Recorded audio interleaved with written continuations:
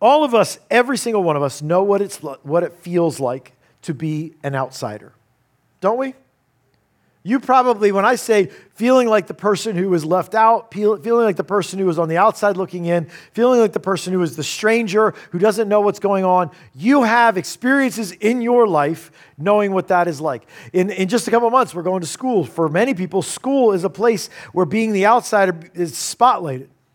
You're going to a new year, a new class, new friends. Maybe you picked up and moved to a new area, and so you're going to a new school, or maybe you went from elementary school into middle school or something like that.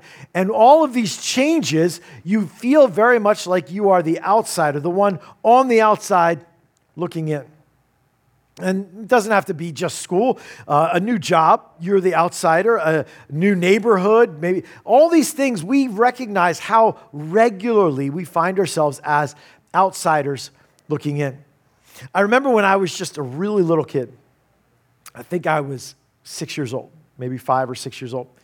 My parents sent me for a week-long summer camp, which if you've ever gone to a summer camp for a week, when you're a kid, it's a whole different world. Summer camp's a great world. You don't have to get a shower at all the whole week long. Your parents give you money for a canteen where you can go and buy really unhealthy food that you could never eat at home, and you can have. I mean, summer camp is awesome. It's a wonderful, wonderful thing. But this was my first experience at camping, and they sent me to this. It was a Christian camp up in North Jersey. It was actually the camp where they met and started dating. They both served there for summers, and this is where they met one another. So they had this really high view of this camp because it was a special place to them. And they had a lot of confidence in its integrity and what it did, and that was great because they were very excited. As a matter of fact, they were so excited to send us to this camp that they sent my sister and myself to this camp. The super exciting part for them was that the camp had allowed me to come even though I was a year younger than I was supposed to be to go to this camp. Like they made a special exception for me to go to this camp, even though I was a year younger, which sounded like a great idea until I got to camp. And then I am literally a year younger than anyone in camp, and for some, 2-3 years younger. So my sister had a fantastic week. I had a traumatizing week. I had a horrible week. I was bullied from the first day to the last day. So much so that I found places very early on where I could hide from any of the other kids. I remember sitting, there was an office. The camp had an office, and during free time when I didn't have to do what everyone else did, and even during times when they're playing games, when I could escape and not have to go there, if I could escape my counselor, I would go sit in this office in the chair across from the receptionist and just sit there so that no one would bother me. It was terrible. It was horrible. I was very aware that I was the outsider, that I was not accepted, that I did not belong, that I was not safe with them. And of course, I made it, as kids do, through the week. But that was not my last experience with being the outsider. It happens over and over again in our lives. And we all have our own stories. We all have our own.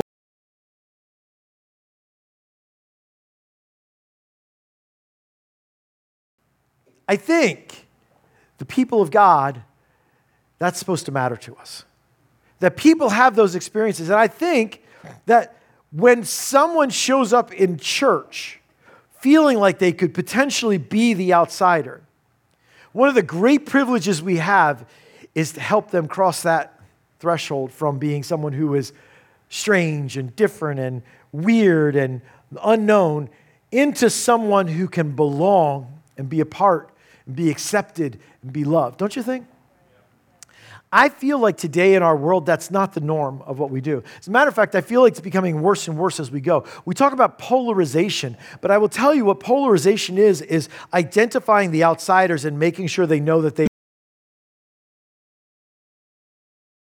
listen for clue words about who do you watch on TV and or certain phrases you can hear someone say, and you can know their take on things like, coronavirus or politics or whatever. You can know it real quick, and then you can either treat them as, even though you don't know them, if they say the right things, they are a trustworthy friend.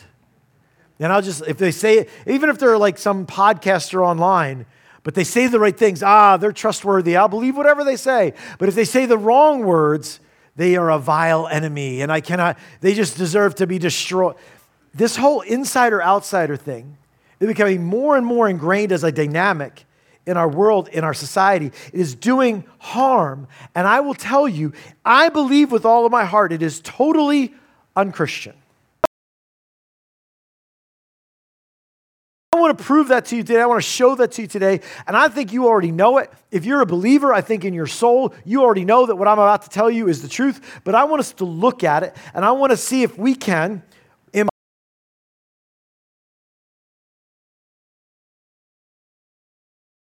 love one another. As we kick off VBS, we're going to practice this week what it means to be a Christian. We're going to try to get better at it. And one of those things that it means to be a Christian, one of those things it means to love others well, is to invite the outsider in. To do the work so that those who are far away are brought near. So that the lost are found. That's some of what it means. That is core to what it means to be a Christian. So we've been talking through this whole summer about how Jesus sums up the law by saying, love the Lord your God with all your heart, soul, mind, and strength. Deuteronomy 6, he got that from. And then he said, love your neighbor as yourself. So we're going to go to your favorite book in all of the Old Testament, the book of Leviticus, which is everybody's favorite book, Leviticus. You probably spent 3 or 4 hours this morning in devotions in Leviticus. You just can't put it down. Now, Leviticus is full of all kinds of laws, and it is hard sometimes. Like, if you're going to read through the Bible in a year, you go at Genesis. It's just filled with stories, and you're flabbergasted and shocked at all the things that happen. You get into Exodus, and it's just this narrative that keeps moving on. And the end of it is some law stuff, and then you get to Leviticus, and you're just like, I can't keep finding out what happens if somebody has, like, fungus on their nails. Like, you know. So you're kind of like weary of it, right? But Leviticus chapter 19, this is really interesting. Leviticus chapter 19 is the place that Jesus points to for love your neighbor as yourself. It's in the middle of this book, and it's in the middle of this chapter. This chapter is a chapter of instructions and laws. Some of it is the summation of the 10 Commandments. But when someone says to him, tell me what the most important command is, Jesus' mind goes to Deuteronomy 6, love the Lord your God with all your heart, soul, mind, and strength. And Leviticus 19, love your neighbor as yourself. And I want to show you some of the context around it, because the very content of this chapter shows us that part of loving our neighbor is loving those who are unlike us. Loving people who are strange, people who are different, people who are outsiders. It's integrated into Leviticus chapter 19. So I'm going to read a few verses to you from Leviticus 19. And as I do, what I would like is for us to notice how intentional God is with his people. As he gives his people instructions on how to live, I want you to notice how intentional, how much practice there is involved with what he's saying to do about those who are outsiders. And here he uses the word foreigners. So Leviticus 19, verses 9 and 10, it says this: when you reap the harvest of your land, do not reap the very edges of your field, or gather the gleanings of your harvest. Do not go over your vineyard a second time, or pick up the grapes that have fallen. Leave them for the poor and the foreigner. I am the Lord your God. From that verse, he goes right into do not steal, do not lie, do not deceive, do not swear falsely. Some 10 Commandment stuff. I want to jump down to verse 18, which is the verse that Jesus uses in the New Testament. And it's the second half of this verse, but verse 18 says this: do not seek revenge or bear a grudge against anyone among your people, but love your neighbor as yourself. I am the Lord. Now, continues on, and we're going to we'll jump down to verse 33 and 34. When a foreigner resides among you in your land, do not mistreat them. The foreigner residing among you must be treated as your native born. Love them as you love yourself. For you were foreigners in Egypt. I am the Lord your God. Do you notice this specificness of God around the love your neighbor as yourself? There's practice, there's practical issues. What he says is whenever you harvest, so any time of the year where you're harvesting crops, and every day that you go out during that time of year, I want you to build this in as a practice where you don't take all of what God gives you in your crops. You leave some of it behind so that the outsider will be on your heart, will be part of your concern, will be something that you are patterning in, that I care about the outsider. It's a way that God shows them you need to practice this. It's very interesting that right in the middle of this are the words that Jesus chooses. And so what I would say is this context, the verses that we read, including that command to love your neighbor, would teach us this.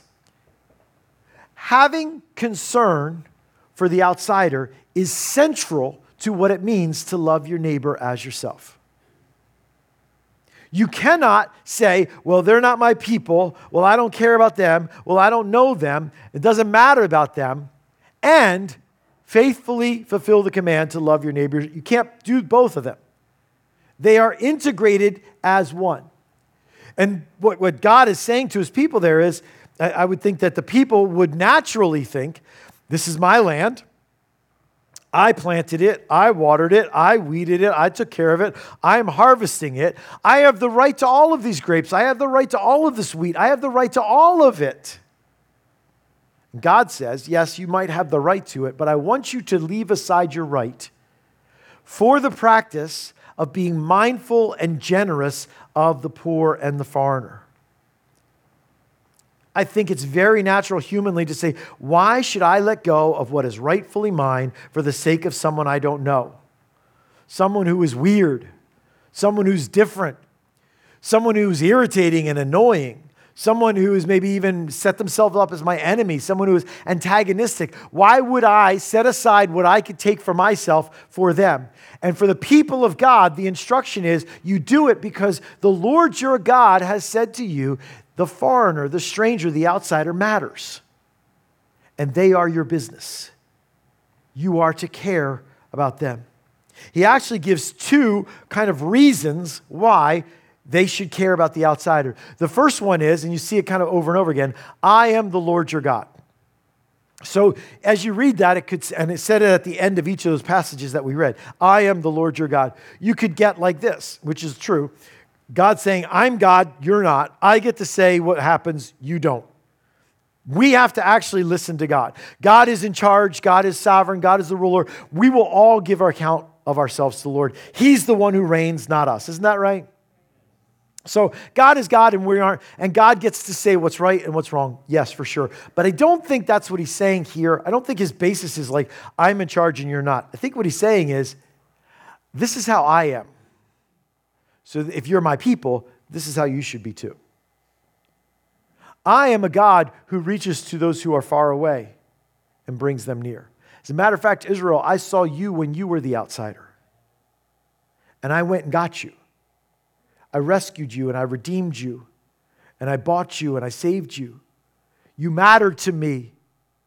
And so I gave my attention, my time. I made my presence available in your lives. I worked in mighty power to deliver you. As the outsider mattered to me.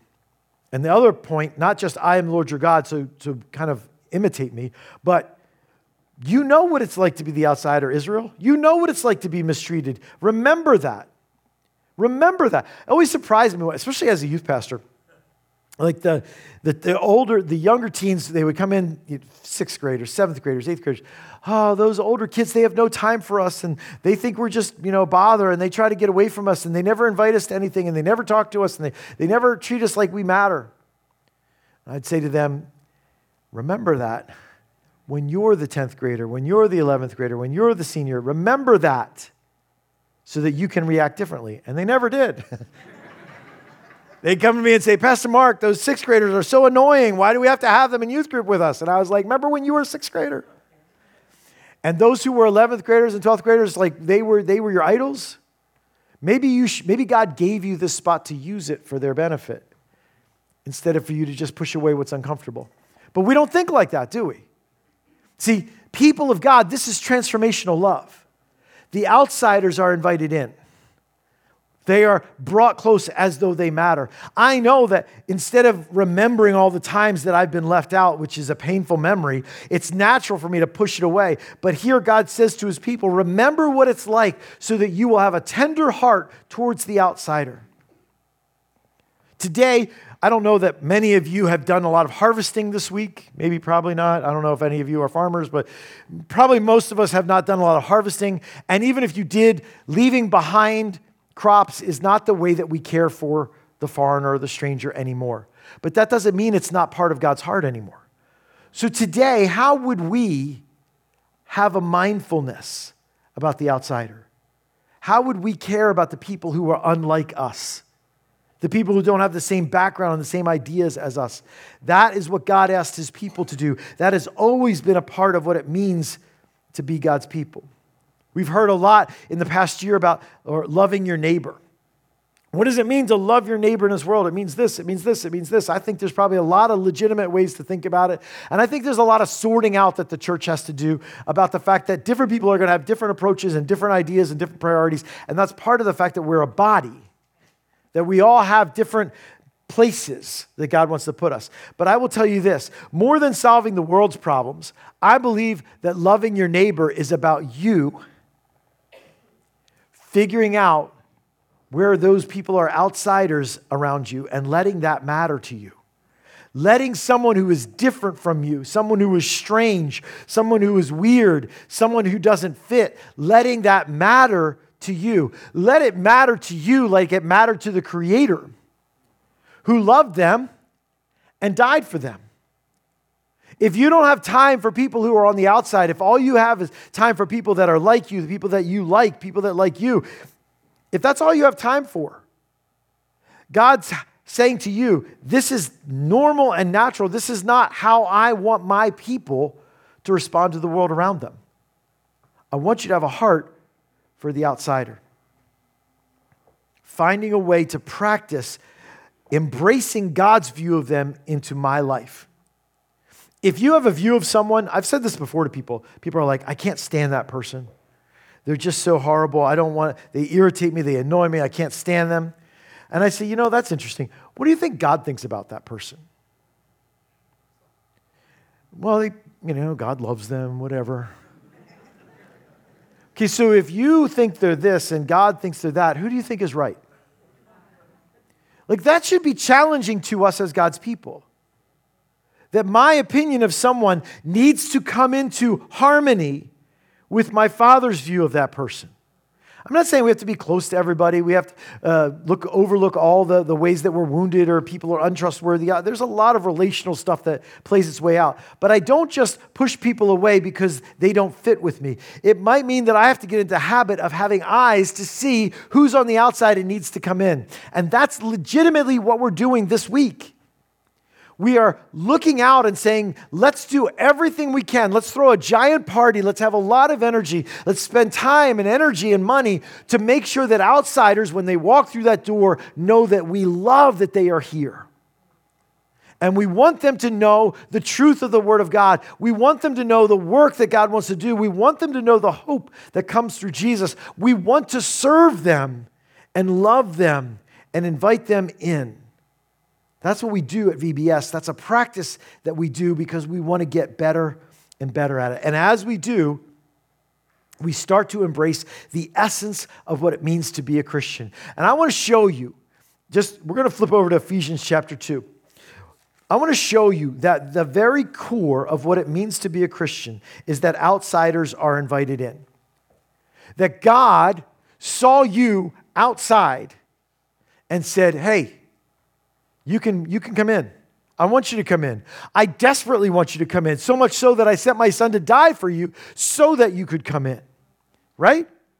So that is very core of what it means to be a Christian, because outsiders being invited in is the narrative of the gospel. The one who does this first and foremost is Jesus, and he doesn't do it casually. He dies so that it's possible. So I'm going to read to you from Ephesians chapter 2, verses 11 to 18. It says this, therefore, remember that formerly you who are Gentiles by birth and called uncircumcised by those who call themselves the circumcision, which is done in the body with human hands. Remember that at that time you were separate from Christ, excluded from citizenship in Israel, and foreigners to the covenants of the promise, without hope and without God in the world.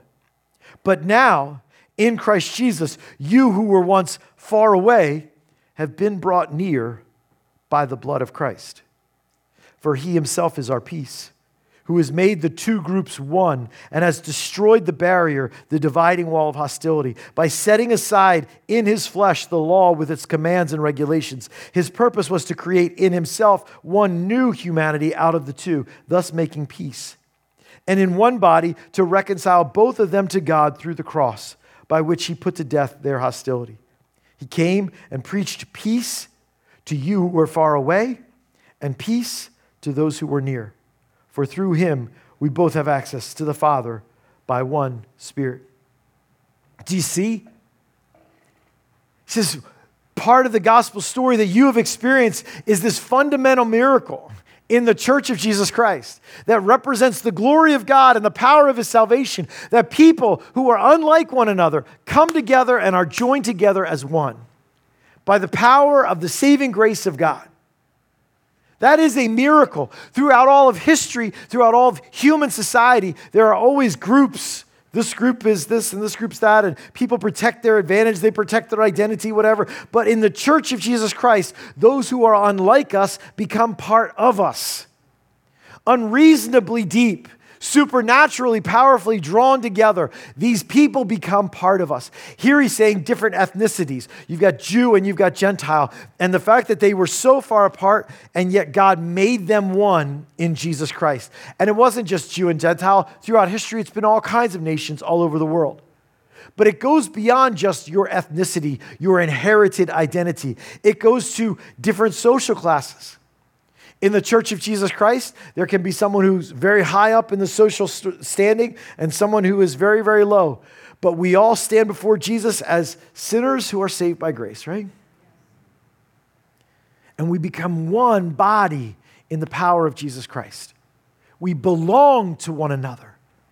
People who have different intellectual levels, someone who's like really, really good at school stuff and someone who struggles with school stuff. It doesn't matter. Different talent levels, someone who's very, very talented, someone who doesn't really know what their talents are. Different backgrounds, different family situations. I come from a great Christian home. I come from a broken home. It doesn't matter, does it? We are the miracle, the fundamental miracle in the church is that everyone is joined together in Jesus Christ. Different marital statuses. Those who are single are not left out. Those who are married, we are joined together. It doesn't matter that we have different marital. I'm widowed, I'm divorced. It doesn't matter. We have different political affiliations. It doesn't matter that you think this and I think that. Because in Christ we are one. And what Paul says is that's the bigger deal.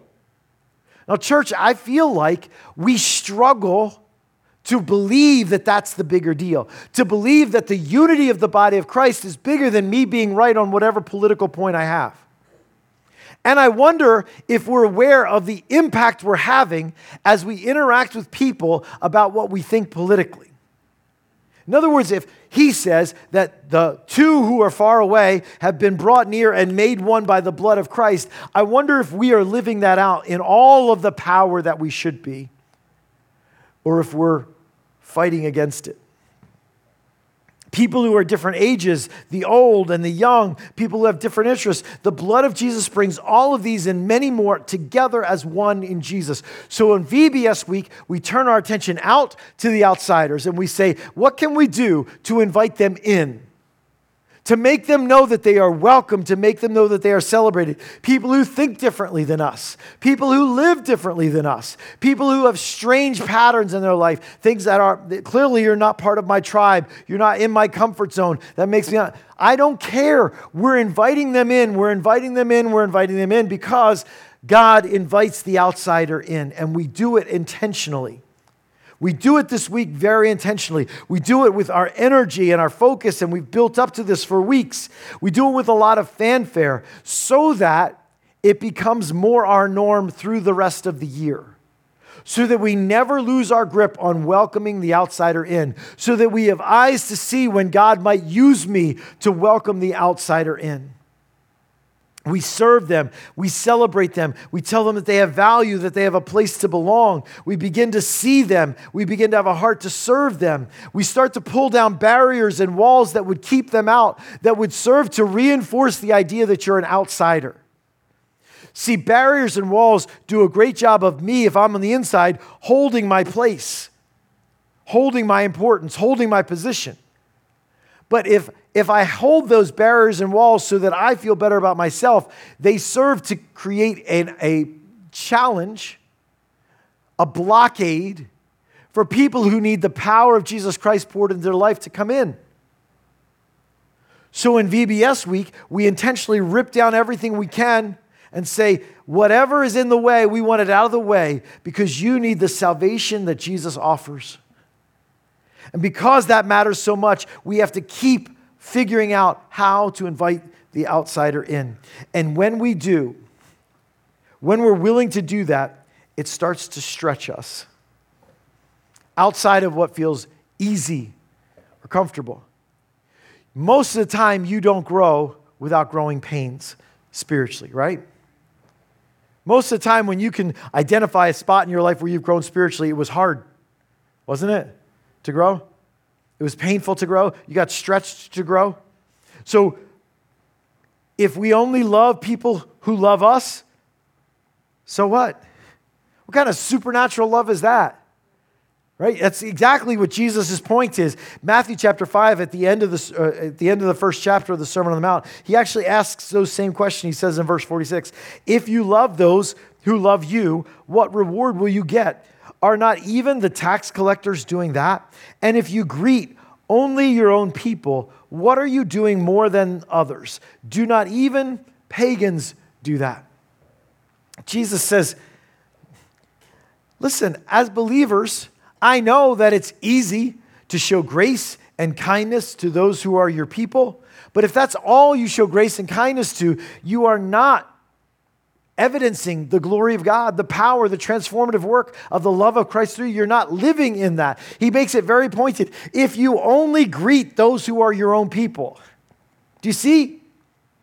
We are called to welcome in those who are not our people. That's what we're called to. And it stretches us. Because what he's saying is, you don't need to know Jesus to like people who are like you.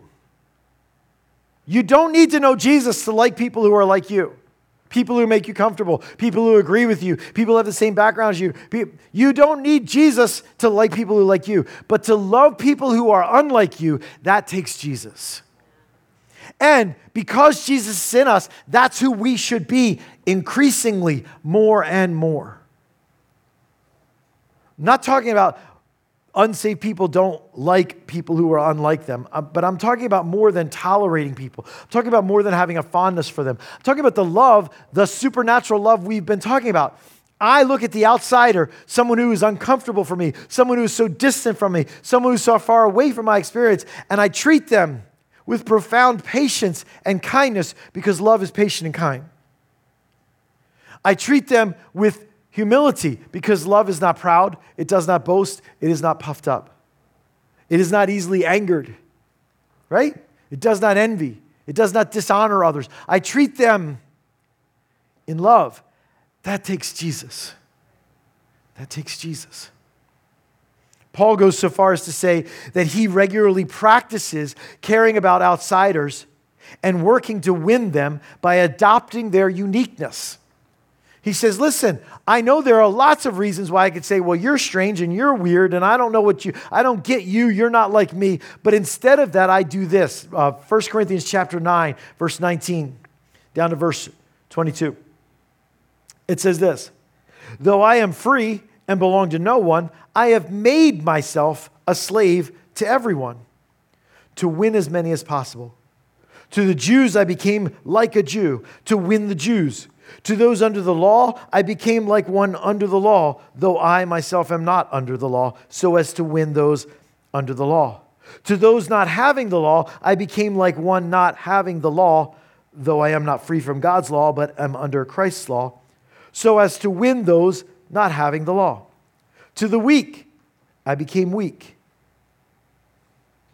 I have become all things to all people, so that by all possible means I might save some. He's tearing down those barriers, isn't he? He says, listen, this purpose, this cause, this work, this salvation of Jesus matters so much that I am desperate to invite outsiders in, and I want to figure out how to help them know that they are welcomed in. His general words about becoming like them is not meant to say that he's insincere or putting on a show. What he's saying is, I don't hold on to anything of me.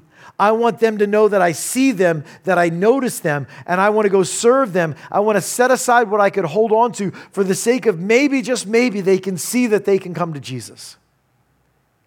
Church, this is our calling. And I think it is amazing for our discussion this summer and even this week of VBS that he says in the parenthesis, though I am not free from God's law, but am under Christ's law. So in this passage about looking at the outsider and being desperate to bring the outsider in, he says, I'm doing it because I'm under Christ's law. When you read Christ's law in the New Testament, what does that mean to you? When you hear Christ's law? Do you know what Christ's law is?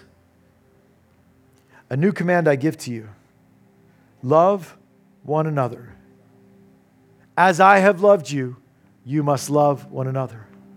It is the command we've been talking about as we've been going through the summer. And it is the command that drives not only Leviticus, it drives having a mind, having a heart for the outsider. Here in Paul's ministry, it is the thing that he's connecting to, I do whatever I need to do so that there are no unnecessary barriers and that all those who are on the outside would know that they are welcomed in. This week, we get to serve people.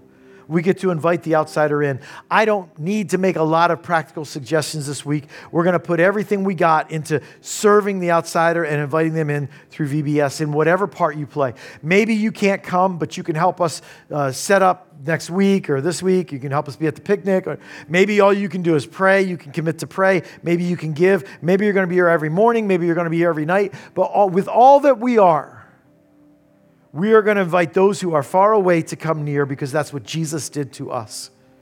We are going to practice our Christianity. We are going to put it to work, allowing the power of God to flow out through us to those who need it the most. Outsiders being brought in. Just like at one time God brought me, who was far away, into his family. And I pray that there's a great harvest at our church this week. Don't you? Let's close in a word of prayer. Father, this morning, this is something only you can do in us. This is not natural or normal. It's not something we can stir up and create inside of us. So I pray that your word and your spirit would be at work in your people. That as we step into this week and these opportunities, Father, you would give us a voice to invite others in. Whether that is specifically going and telling other people, come, you should come to VBS, or whether that is making this place a welcoming place, helping people overcome the obstacles that would keep them away from Jesus.